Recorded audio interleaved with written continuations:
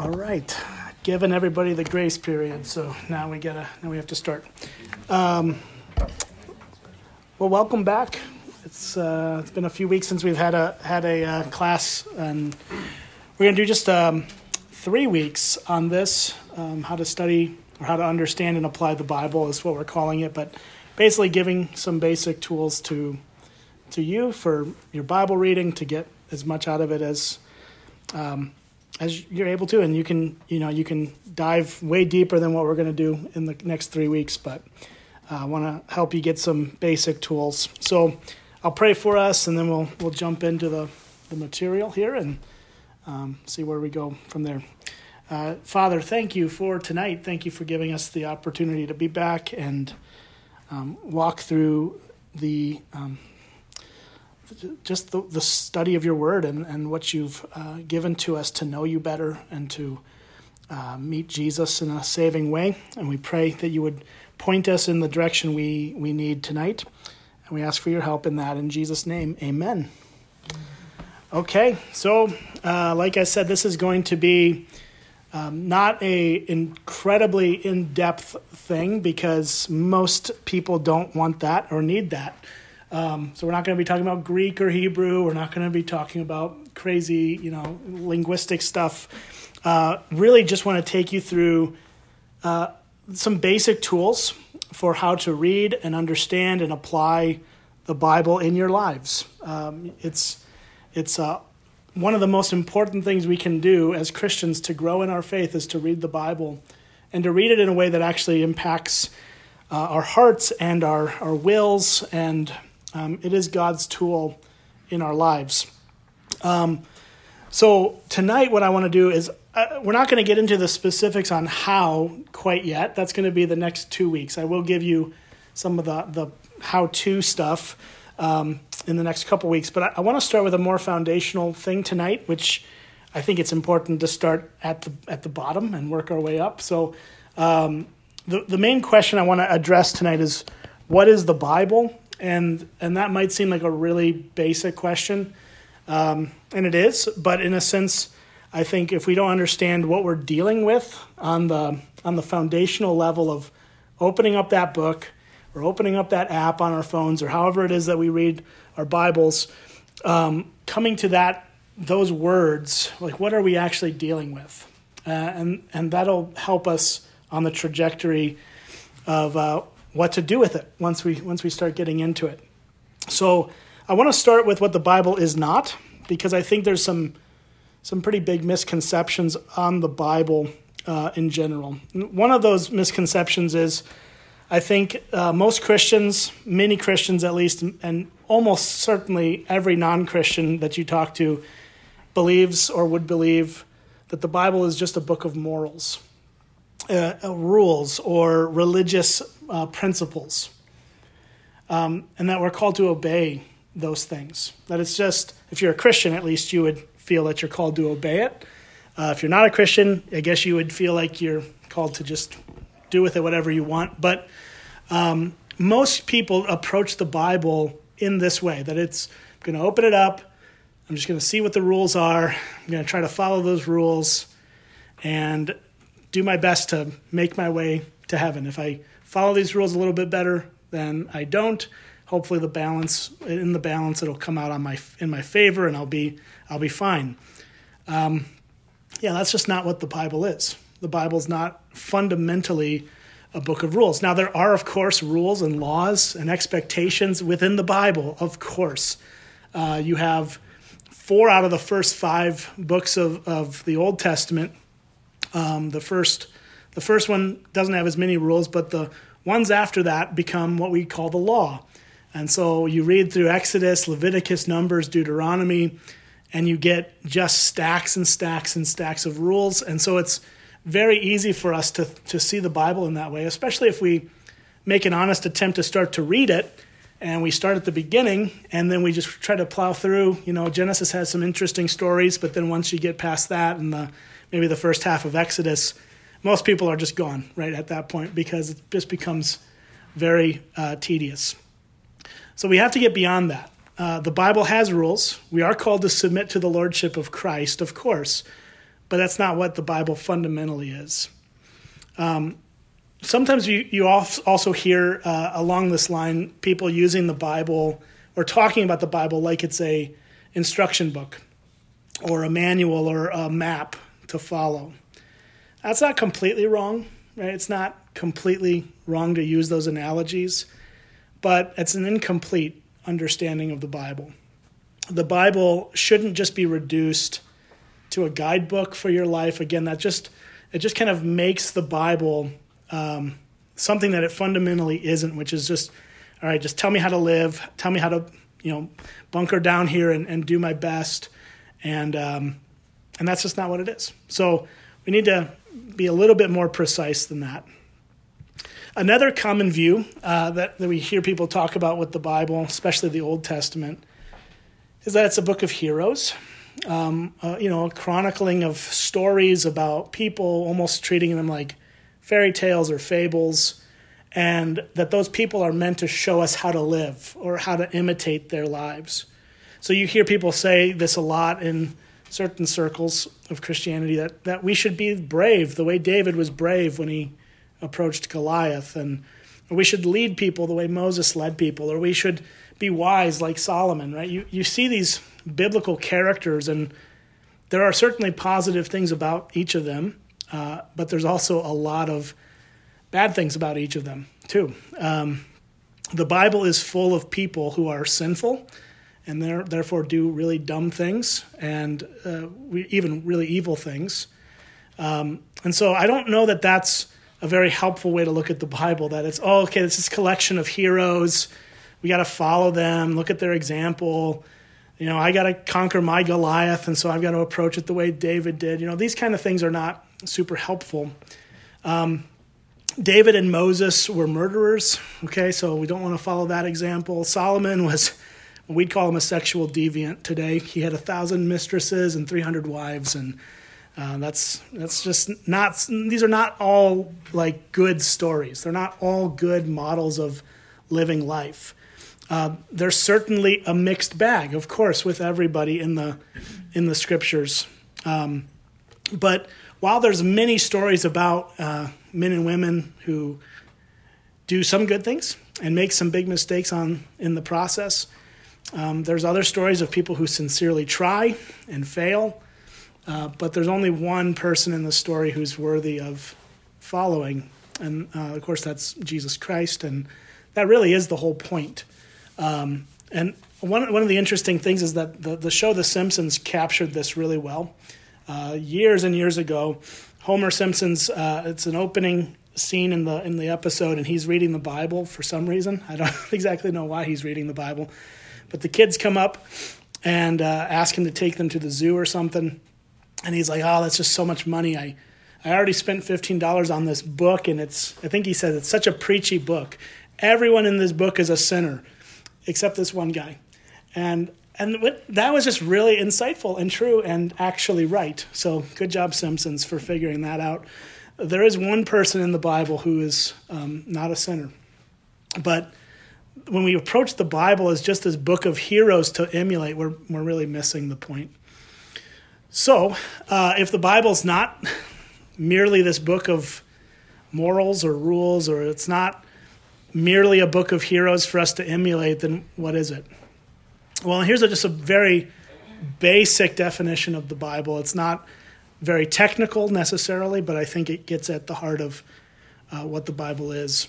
The Bible is a God-inspired, authoritative, true story of God's mission to save sinful people for his own glory through the finished work of Jesus Christ.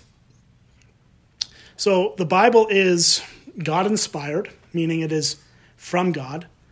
It was written by people by the inspiration of the Holy Spirit. And if we don't start there, we have no reason to listen to the Bible. We have no reason to read the Bible. We have no reason for this class to teach you how to understand the Bible in any way. Because it's not, if it's just a person's opinion or a collection of people's opinion, then what's the real heart there? So it's a God-inspired book. The Bible affirms this. The Bible demonstrates it. It's the reality of it throughout. Being written by numerous authors throughout centuries and centuries of time, collection of lots of different books that all cohere and come together and are clearly after God's heart. So it's a God-inspired book. It's also an authoritative book. We have to read it to submit our lives to it. That's the heart of this. We need to read the Bible and actually do what it says because it's from God, and he's telling us how he intends for his world to work. It's a collection of stories, although they're true stories. So don't let the word story scare you. I'm not using that in a way to suggest it's fictional. It's not fictional, but it is recounting events and people and histories and all kinds of things throughout from the creation of the world through the recreation of the world. So it is a collection of stories written over centuries, but it's all true. And the fundamental point of the Bible is to give us this synopsis, that God is on a mission to save sinful people for his own glory through the finished work of Jesus Christ. So I think it's really important for us to approach the scriptures first and foremost in that way. If we don't come at the Bible with the big picture of what it is, we're not going to be able to understand it or rightly apply it. If we just try to take it piecemeal or take it in little bits and pieces here and there, we're going to miss the whole point. And so the pieces all fit together to create one whole, which is the story of God's mission to save sinful people for his glory through the finished work of Christ. So what I want to do tonight is kind of walk us through the big overarching message of the Bible. What is the story of the Bible? And I've got it broken down into 5 chapters. And I think, and this is just going to be a quick summary of each of these chapters. We're not going to dive super deep into any of them. But I think by starting with the foundation of what the Bible is, what the big picture of the Bible is, it's going to help us actually approach it as we study it, as we learn and want to learn more of it. We need to understand the whole of what it's getting at so that we can approach the smaller pieces of it and go, okay, where does this fit into the bigger story? So what are the chapters? The first chapter is creation. And this is probably not going to shock any of you, but the start of the Bible, the opening sentence of the Bible, sets the stage for our whole understanding of the world around us. It says, "In the beginning, God created the heavens and the earth." That's where the Bible starts. Is that in the beginning, God created the heavens and the earth. So this is a reality that we're seeing in this passage. God is there. If God is the creator of the heavens and the earth, no one created God. God is an eternal being who has always existed, will always exist from eternity past to eternity future. We don't know how that's possible in our finite minds, but that is the reality of the Bible, that God is there in the beginning. God is before the beginning. No one created God. What instead happened is that he created everything, the heavens and the earth. And as you continue to read Genesis 1, you learn that God simply speaks the world into existence out of nothing. He didn't have to use already existing materials, which is good because there weren't any. So he had to make everything out of nothing. And as the creator, we're told that God has complete authority over all that exists. He created the world to reflect his wisdom and his beauty. And out of all of that God has made, we're told that the masterpiece of his creation was humanity. Human beings are the only thing in the entire created world from the scriptures that are said to be made in the image of God. So we have, as human beings, we have a unique place in the creation order, and that reality continues to carry through the rest of the Bible. What we see from there is that as the image bearers of God, our first parents, Adam and Eve, were given a mission. They were placed in a garden. They were given a mission to take care of the world, to rule over creation under the authority of God, of course. And in essence, God made them little kings and queen on earth, and they were made to rule it lovingly as God would have them. They were meant to care for it and keep it and multiply and fill it. God gives them that commission. He places them in the garden, the sanctuary on earth, and they served as priests essentially in that sanctuary, maintaining, or were meant to maintain, the purity of God's world.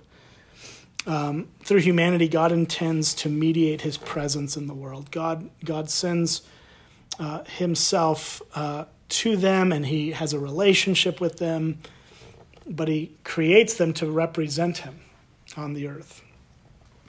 We also see in the first chapter of the Bible that God does not design us to live as isolated beings. He made us to be in community with each other. He created male and female. He created a world with people in it, not just one lone person. Adam was there for a while by himself and found out that there's no one suitable for him in the world, and he probably felt a sense of loneliness there, so God creates a woman for him, and to be his helper, and to be his companion, and to help rule the world together in that way. And he creates the institution of marriage through that, and then ultimately through that, more human beings become populating on the earth. And so there's obviously the marriage relationship that's in view here, but really the picture is that God designs human beings to display his perfections more fully together than any one individual possibly could. We are better together collectively as a group of people with diversity and different mentalities, and coming at it from the same center of Christ, ideally. But that's how God designed his world to operate. Okay, so that's chapter 1, and that actually is only the first 2 chapters of the Bible. So it's a pretty short chapter. You read chapters 1 and 2, and it's all good. But then you get to chapter 2 of my breakdown here, right? This is just how I'm articulating it. The second chapter in the Bible is crisis, and these are all C's, so just hang in there. I am a pastor, after all. Got to do the alliteration. The crisis. So this peaceful picture of Genesis 1 and 2 ends very quickly and rather abruptly in Genesis chapter 3.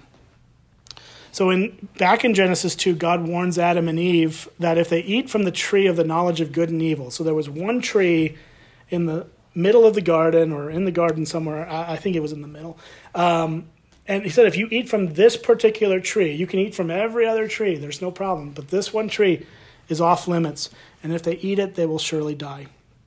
And so they're given that one command, and they had free reign at everything else. So what we learn is that Satan, who is an angel that had fallen through pride and was cast out of heaven, masquerades as a serpent, enters the garden, convinces Adam and Eve to rebel against God by eating the tree of the knowledge of good and evil. And he promised them that if they did this, they would be like God. They would know good and evil. They would have the whole picture. But instead of becoming like God, as was promised, Adam and Eve actually experienced the shame and guilt of disobeying their Creator. And instead of harmony with God and each other, guilt and shame enter into that relationship. Instead of running to God, they hide from him instead. So that's the trajectory of Genesis 3. Eventually, God comes down and discusses this issue with them. And when he confronts them, he does announce judgment. He announces judgment on the serpent, and that he's cursed to crawl and eat dust. But more importantly, God, in verse 15 of chapter 3, makes a promise that Adam and Eve were there to hear. And he says it to the serpent, but he says, I will put enmity between you and the woman, and between your offspring and her offspring. He shall crush your head, and you shall bruise his heel.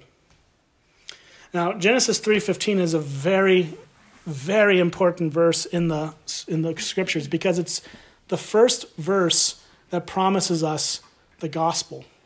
It gives us the first glimpse in the brokenness of all the things that happened through sin, the relational break that happened between Adam and Eve and God and them, and the reality of the world itself being now difficult. Now we're told we're going to have to get food by the sweat of our brow, and things are going to be difficult for us to work the land. And we're told that there's going to be pain in childbearing, and there's all the things that come from this. But in the midst of all of that, there's a promise that there will be an offspring of Eve's who will have his heel bruised, but in the process will crush the head of the serpent. And so that's where we see the first glimpse of hope in this. I don't think Adam and Eve knew how long it would take, probably, for this to all come to fruition. But there's the promise. So judgment is not the final word, ultimately, for Adam and Eve. Certainly God had every right to destroy them, to end everything right there. But instead, God shows them mercy. He sacrifices some animals to use to clothe the man and the woman. He makes them, God himself makes their clothes for them. He sends them out of the garden, yes. But what he's doing as he clothes them is he symbolically is covering their sin. He's showing what he will do down the road. And as we get into the New Testament, we see this theme of putting off clothes that are filthy and putting on clothes that are clean, and to represent that purity that we have in the righteousness of Christ. So this is the first kind of glimpse of that. But obviously the damage to creation has been done. Their sin opens up the floodgates of death, and it ultimately ravages creation, leaving it a pale reflection of its original glory. So from that point forward, that's chapter 3. And then chapter 4 of Genesis, you have Cain and Abel, the first two children of Adam and Eve, who ultimately Cain murders Abel. So you have the first murder happen within a chapter of after sin enters the world. Chapter 5 records a genealogy of this person had these kids and they lived this old and then they died, and it just reinforces how much everybody is dying now that sin has entered the world. And you get to chapter 6, and that's where you get into the Noah story, where death spreads throughout creation like a wildfire, and eventually the corruption on earth gets so bad that God brings judgment in the form of a flood and wipes out the entire human race with the exception of Noah and his family and the animals. And even though God scrubs the earth clean, we know the flood doesn't change the human heart. The inclinations it has towards sin and evil are still there. And not long after they get out of the ark, they show themselves to be just like Adam. And they disobey God in his purpose for them to be fruitful, multiply, and fill the earth. This ultimately leads to the culmination of humanity gathering in the city of Babel, where they build a tower, and the tower is meant to get them all the way to heaven. It was man's pride, believing that if we just build a structure tall enough, we can get to God. And the Bible tells us that God came down to look at the tower. So that tells you something. There's some really neat things that you can read in the scriptures. It's like, comes down just to sort of mock this whole thing, this whole exercise of, let's build a tower to the heavens. Well, God ends up scattering the people, changing their languages, making their efforts futile to be all together as one humanity. And now you have the spread of people around the world. So chapter 2 ends basically in Genesis 11, more or less, and it's bleak. It's bleak. It's not looking good, but God is just getting started, which is good. And so that gets us to chapter 3, which I'm going to call covenants. As we continue through the Old Testament, what we have is a series of covenants. And this is meant to bring about the promised Savior that was promised to Adam and Eve in Genesis 3:15, to bring that promised Savior into the world. God makes a series of covenants with humanity. So what's a covenant? Well, a covenant is very basically a solemn commitment that God makes with a specific person or a group of people to do and or to be something for them. So as part of that commitment, God makes promises and places himself under an oath to fulfill them. There are hints of a covenant with Adam. Some theologians argue whether there was a covenant made with Adam. I tend to think there was, but we won't deal with that too much right now. There was definitely a covenant that God made with Noah. That was the covenant to not flood the earth again and destroy it entirely. But our starting point, for the sake of the big story of the Bible, is with a man named Abram, who later gets renamed Abraham, and his wife Sarai, who is barren and has no children, which is a crucial part of the story. Later, she's renamed Sarah. And it seems to come out of absolutely nowhere. Like, you have the Tower of Babel story, and then just literally out of nowhere, chapter 12 turns, and God starts talking to this guy named Abram. If you look at Genesis 12, 1-3, here's what it says, and you got it up on the screen, but it says, "Now the Lord said to Abram, 'Go from your country and your kindred and your father's house to the land I will show you. And I will make you a great nation, and I will bless you and make your name great, so that you will be a blessing. I will bless those who bless you, and him who dishonor you I will curse, and in you all the families of the earth shall be blessed.'" So this is what is the beginning of what's called the Abrahamic covenant. And God ultimately seals this covenant with the killing of animals. There needs to be a shedding of blood for the covenant to have teeth, to it. And that was just the way it was way back then. But here's what's happening. God is revealing to us how he's going to bring about this promised Savior. That he's going to bring this Savior through Abraham. He's going to make Abraham into a great nation. He's going to bless this nation. He's picking out this man to start a family that grows and grows into this great nation. From all the people on the earth, he singles out Abraham for this. Through Abraham's line, God's going to fulfill his plan to rule over creation through humanity. So from Abraham, then we see covenants that are made into this same family, right? That's one of the key things that's interesting, is that all throughout the Old Testament, we're dealing with one family that just expands and grows over time. Eventually, God makes a covenant with Moses, what we would call the law. He brings about this promise that if there's obedience to the law, there will be mercy and relationship. And of course, they fail to do that. And then David comes along and becomes the king that God chooses to decide to set this Messiah, this future Savior, on the throne of David. So he makes these covenants. And there's obviously a ton we could talk about through the covenants, but that's probably good enough for now. That gets us to chapter 4, which is Christ. So you've got creation, you have crisis, you have covenants, and that's really basically the story of the Old Testament in a very broad way. The Old Testament follows the trajectory of these covenants throughout it, and then you get to Jesus Christ in the New Testament. The New Testament begins by clearly identifying Jesus as the promised Savior. He is the promised descendant of Abraham, through whom God will bless the nations. That's Matthew 1:1. He's the son of David, who will rule over an eternal kingdom, which is the fulfillment of God's covenant with David, where there will be one of his sons on the throne forever and ever.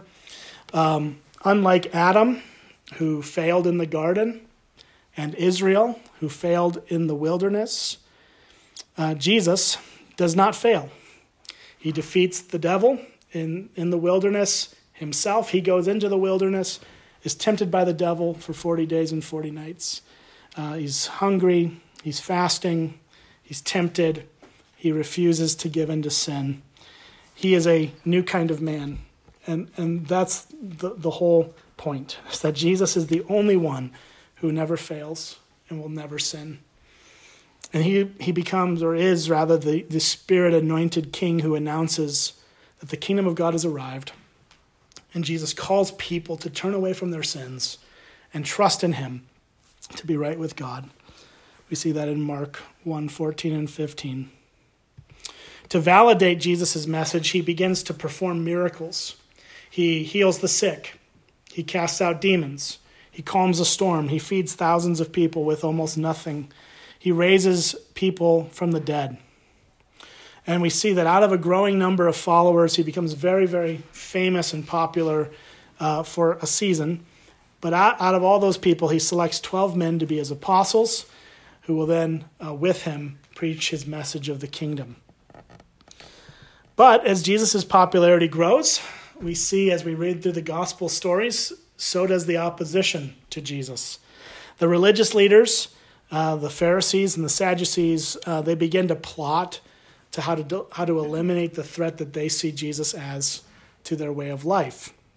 So Jesus begins to tell his followers that he must suffer and die at the hands of the religious leaders, but 3 days later he'll rise from the dead.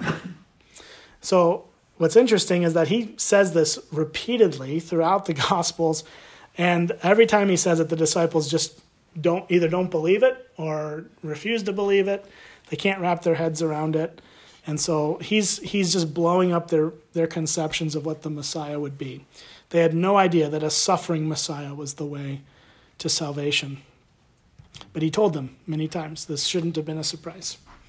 Well, we as we continue to read through the story, everything comes to a head when Jesus visits Jerusalem to celebrate the Passover. While there, he's arrested, he's beaten, he's sentenced to be crucified as a political revolutionary. That's at least how they framed him to the Roman authorities. Remember, the Jews were under Roman occupation at this point in history, and they could not execute people according to the law. They had to have the Romans do it for them. And so they basically create a kind of a narrative that Jesus is a king who's trying to usurp Caesar, and that gets him killed as a political revolutionary, essentially. But what the Jewish leaders and the Roman authorities meant to do for evil, God meant for good. This is, again, a common theme throughout the Bible. Jesus lives a perfect life of obedience, and he also willingly lays down his life as a sacrifice for sin. Through his death on the cross, Jesus pays the penalty we deserve for our sinful rebellion against God. He takes the sin and the shame and the brokenness that was brought in through Adam and Eve, has infected all of us, and he takes all of that upon himself on the cross. Thankfully, the story doesn't end with Jesus' death, because on the third day, he rises from the dead. In doing that, he defeats sin, he defeats death, he defeats the devil himself. Jesus' resurrection shows definitively that God has begun to make all things new. The curse that fell on creation when Adam rebelled is being reversed. And Jesus promises his followers that they will receive his Holy Spirit and he will empower them. Okay, so that's chapter 4. Creation, crisis, covenants, Christ. Chapter 5, the church. So this gets us into after Christ ascends into heaven. Less than 2 weeks after he ascends into heaven, on the day of Pentecost, it happened. What God had promised through Jesus to his disciples happens. God pours out the Holy Spirit on his disciples. This is recorded in the book of Acts, which is basically a history book of the early church and their acts and what they did. Peter then goes to preach the good news about Jesus to the thousands of Jews that were gathered in Jerusalem from across the Mediterranean world for the Feast of Pentecost. There were many, many people from all over the world. They were all Jews, devout Jews, but they represented many different places in the world. Peter preaches the good news. Everybody hears that message in their own native language. The Spirit empowers him to do that. And in response, 3,000 people turn from their sin, trust in Jesus, have their sins forgiven, and are baptized. So these are the new followers of Jesus who form a new community, and they share a common life that shows that they are the true people of God. And of course, many of them, of these 3,000, spread out and go back home and bring the gospel with them to those places. So the church is growing, it's expanding. We read about that as we get into the book of Acts. And we see that from these humble origins, the church spreads. It starts in Jerusalem, and the gospel expands throughout the Mediterranean world. The Apostle Paul takes kind of the front stage of this part of the story from Acts chapter, well, he comes in about Acts chapter 9 or so, and then onward through the rest of the book of Acts. But Paul takes the lead largely on this, at least as far as the focus of the story goes, although all the apostles were doing this work in their own ways throughout their lives. But what we see is that the church, through self-sacrificial love and bold witness for Jesus, these fledgling communities of faith become outposts of God's kingdom, invading this fallen world. And so there's a massive spread of the gospel throughout the world. And this is where we find ourselves today. We are in this chapter of the story. This is what we continue to do. Jesus dwells with his people, including us, through his Holy Spirit. He's transforming his people, spreading the kingdom to the ends of the earth through missions and through church planting and through doing what we're called to do, which is to make disciples by sharing the good news, teaching people to obey what he commanded. So because we're joined to Christ by faith, we are, what Peter says is we are a chosen race, a royal priesthood, a holy nation, a people for God's own possession. So this ties us into the Old Testament people of God as well. Like we are all there. God has one people. He says this in John chapter 10, that there are sheep outside of that initial sheep pen of Israel. He's going to bring them into it, and there's going to be one shepherd and one flock. This is what we're a part of. We're called to proclaim the excellencies of him who called us out of darkness into his marvelous light. 1 Peter 2:9. So what we're called to do in this chapter is simply this, to live out our mission as sojourners and exiles, knowing that this world is not our home. Ultimately, our home is in glory with Jesus, and will one day be back here as he recreates the world. But what we're called to do in the meantime is live in such a way that even unbelievers glorify God.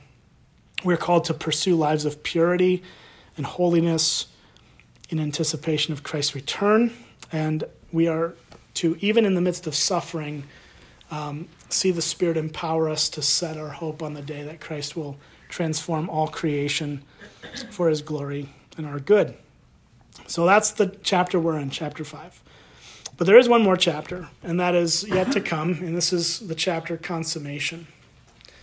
When the time finally comes for God to consummate all that he's promised, it's going to be an amazing thing. It's going to take our breath away. We don't even know how amazing it's going to be. But Christ will return in his glory. And when he does, he's going to usher in a new heavens and a new earth where God will dwell with his people. This is recorded for us in a couple places at the end of the Bible, as we have it. Revelation 21, and then I have a passage from 22 as well. But Revelation 21, 3 and 4 says, I heard a loud voice from the throne saying, behold, the dwelling place of God is with man. He will dwell with them, and they will be his people. And God himself will be with them as their God. He will wipe away every tear from their eyes, and death shall be no more. Neither shall there be mourning, nor crying, nor pain any more, for the former things have passed away. And then we see in Revelation 22, 1-5, it says, then the angel showed me the river of the water of life, bright as crystal, flowing from the throne of God and of the Lamb, through the middle of the street of the city. Also on either side of the river, the tree of life with its 12 kinds of fruit, yielding its fruit each month. The leaves of that tree were for the healing of the nations. No longer will there be anything accursed, but the throne of God and of the Lamb will be in it, and the servants will worship him. They will see his face, and his name will be on their foreheads, and night will be no more. They will need no light of lamp or sun, for the Lord God will be their light, and they will reign forever and ever. So what we're seeing in those passages is this: transformed creation, God dwelling with his people, the curse is lifted, sins are forgiven, God's people is serving him and worshiping him unhindered, God's glory is filling the earth, redeemed humanity reigns over creation forever and ever. And this is our destiny as Christians in Christ. This is an amazing thing. That is yet to happen. We're still awaiting that day, but that is what we have to look forward to. So, okay, that in a nutshell, very briefly, is the story, the true story of the Bible and the world. And that I think is important for us to have kind of that big arc of what is this book about. That's what it's about. Those 6 kind of big themes are what the scriptures are pointing us to. And all the stories in the Bible are telling that big story. So this reality should transform the way we think. It should begin to transform our desires and what we do. It should shape how we relate to God and how we relate to each other. It should really affect every aspect of our lives, including how we read and apply the Bible. And I think everything has to be governed by this grand story from Genesis to Revelation. So where we go from here is this. I think there's sometimes a little bit of intimidation when it comes to the Bible, because this is a big story. It's grand. It's all-encompassing. It's so big it can maybe feel like it overwhelms us. So I think a lot of us can ask ourselves the question approaching this is, how does this affect our lives? What role in the story is ours to play? And how does the Bible itself fit into all of this? And so throughout these couple of weeks together, I want to answer some of those questions, give you some confidence in reading the Bible, that you can open it and actually maybe not understand everything in it, right? I don't understand everything in it. There's things that are just hard to understand. But to have some basic tools to give us confidence to tackle this and go, okay, I know where to at least start with this. So let's talk about, before we get into specifics too much next week, let's talk about another point of introduction I think is important.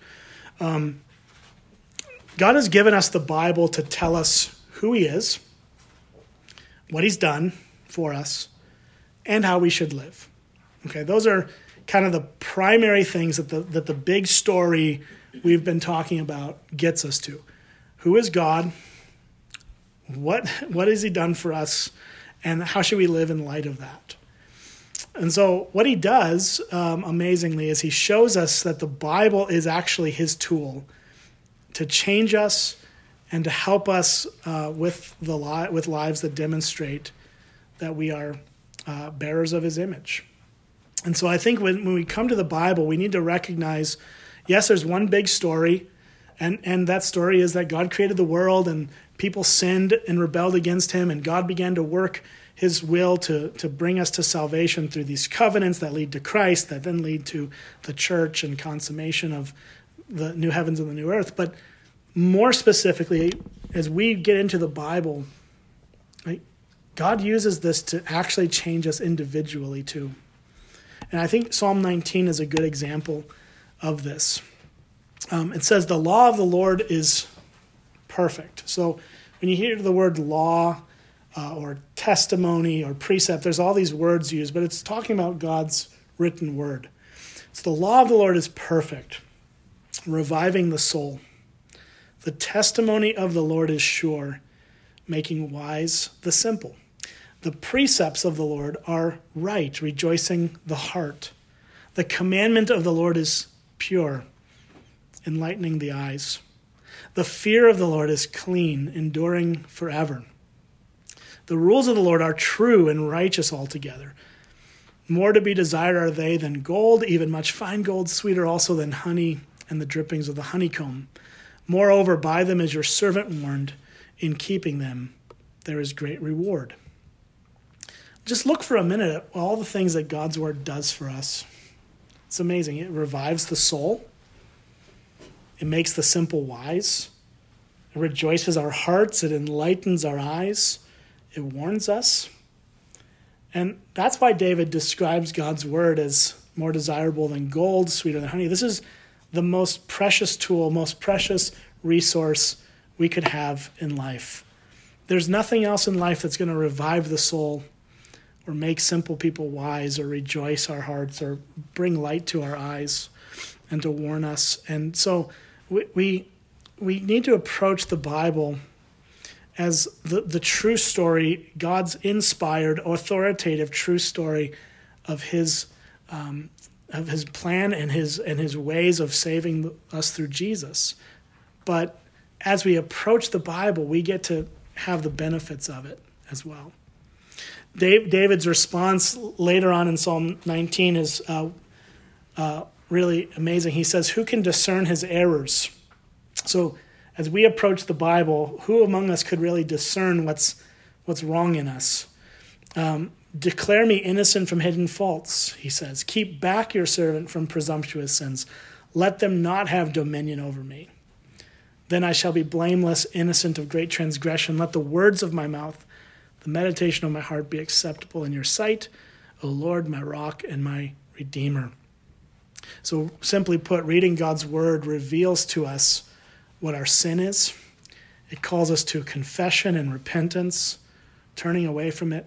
It prompts a desire in us as God's people to pursue spiritual growth.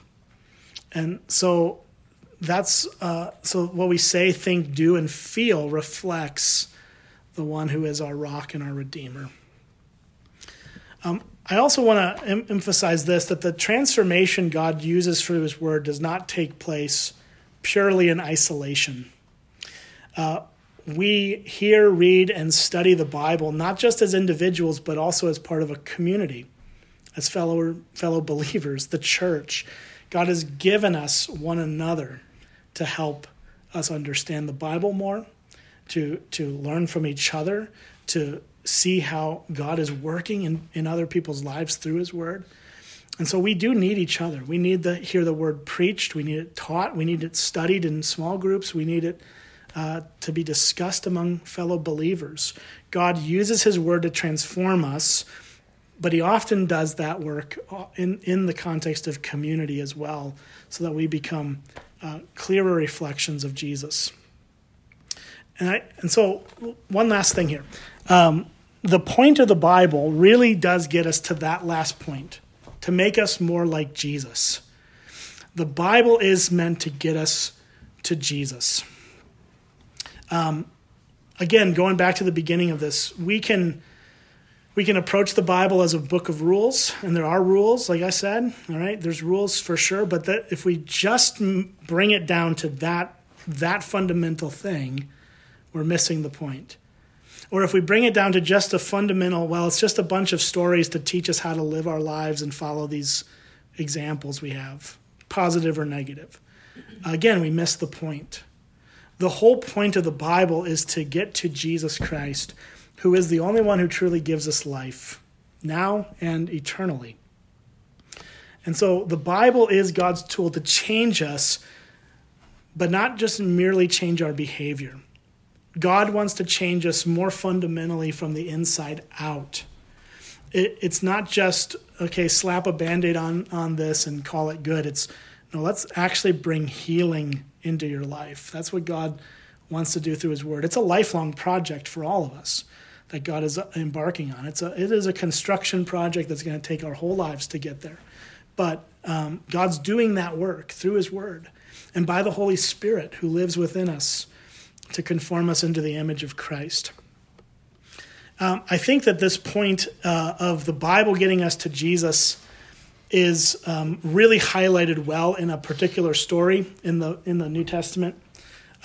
Jesus confronts the Pharisees in John chapter 5.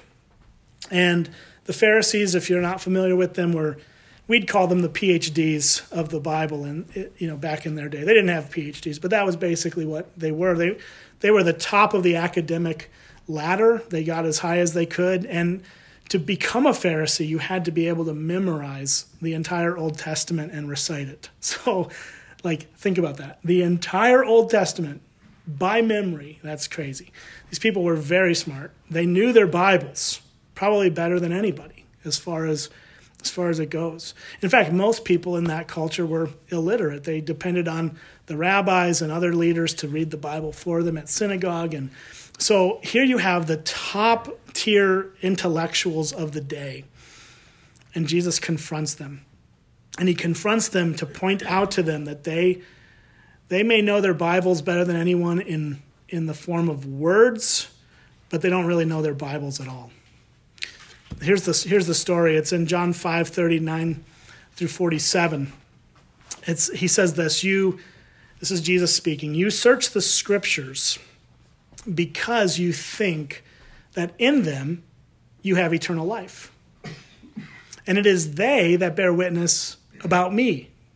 Yet you refuse to come to me that you may have life. I do not receive glory from people, but I know that you do not have the love of God within you. I have come in my Father's name, and you do not receive me. If anyone comes in his own name, you will receive him. How can you believe when you receive glory from one another and do not seek the glory that comes from the only God? Do not think I will accuse you to the Father.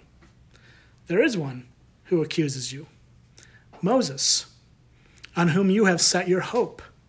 For if you believed Moses, you would believe me, for he wrote of me. But if you do not believe his writings, how will you believe my words? Let's just think about what Jesus is saying. This is really gutsy for one thing, and this is one of the reasons why he gets crucified in the end, because he starts to really step on some toes. And these people were the people in power and authority, and the Pharisees were more or less a political party that made up the ruling class of Israel in those days. And he's going after them. And these are people who are hanging their hat on knowing the Bible. They believe they know it backwards and forwards. And in a rote, mechanical way, that's true. They could quote chapter and verse. They knew it all as far as that goes. But notice what he says. He says, you search the Scriptures because you think that in them, in the Scriptures, you have eternal life. Okay, which I think most of us would go, well, yeah, isn't that why we read the Bible? Because it's how we find out about eternal life.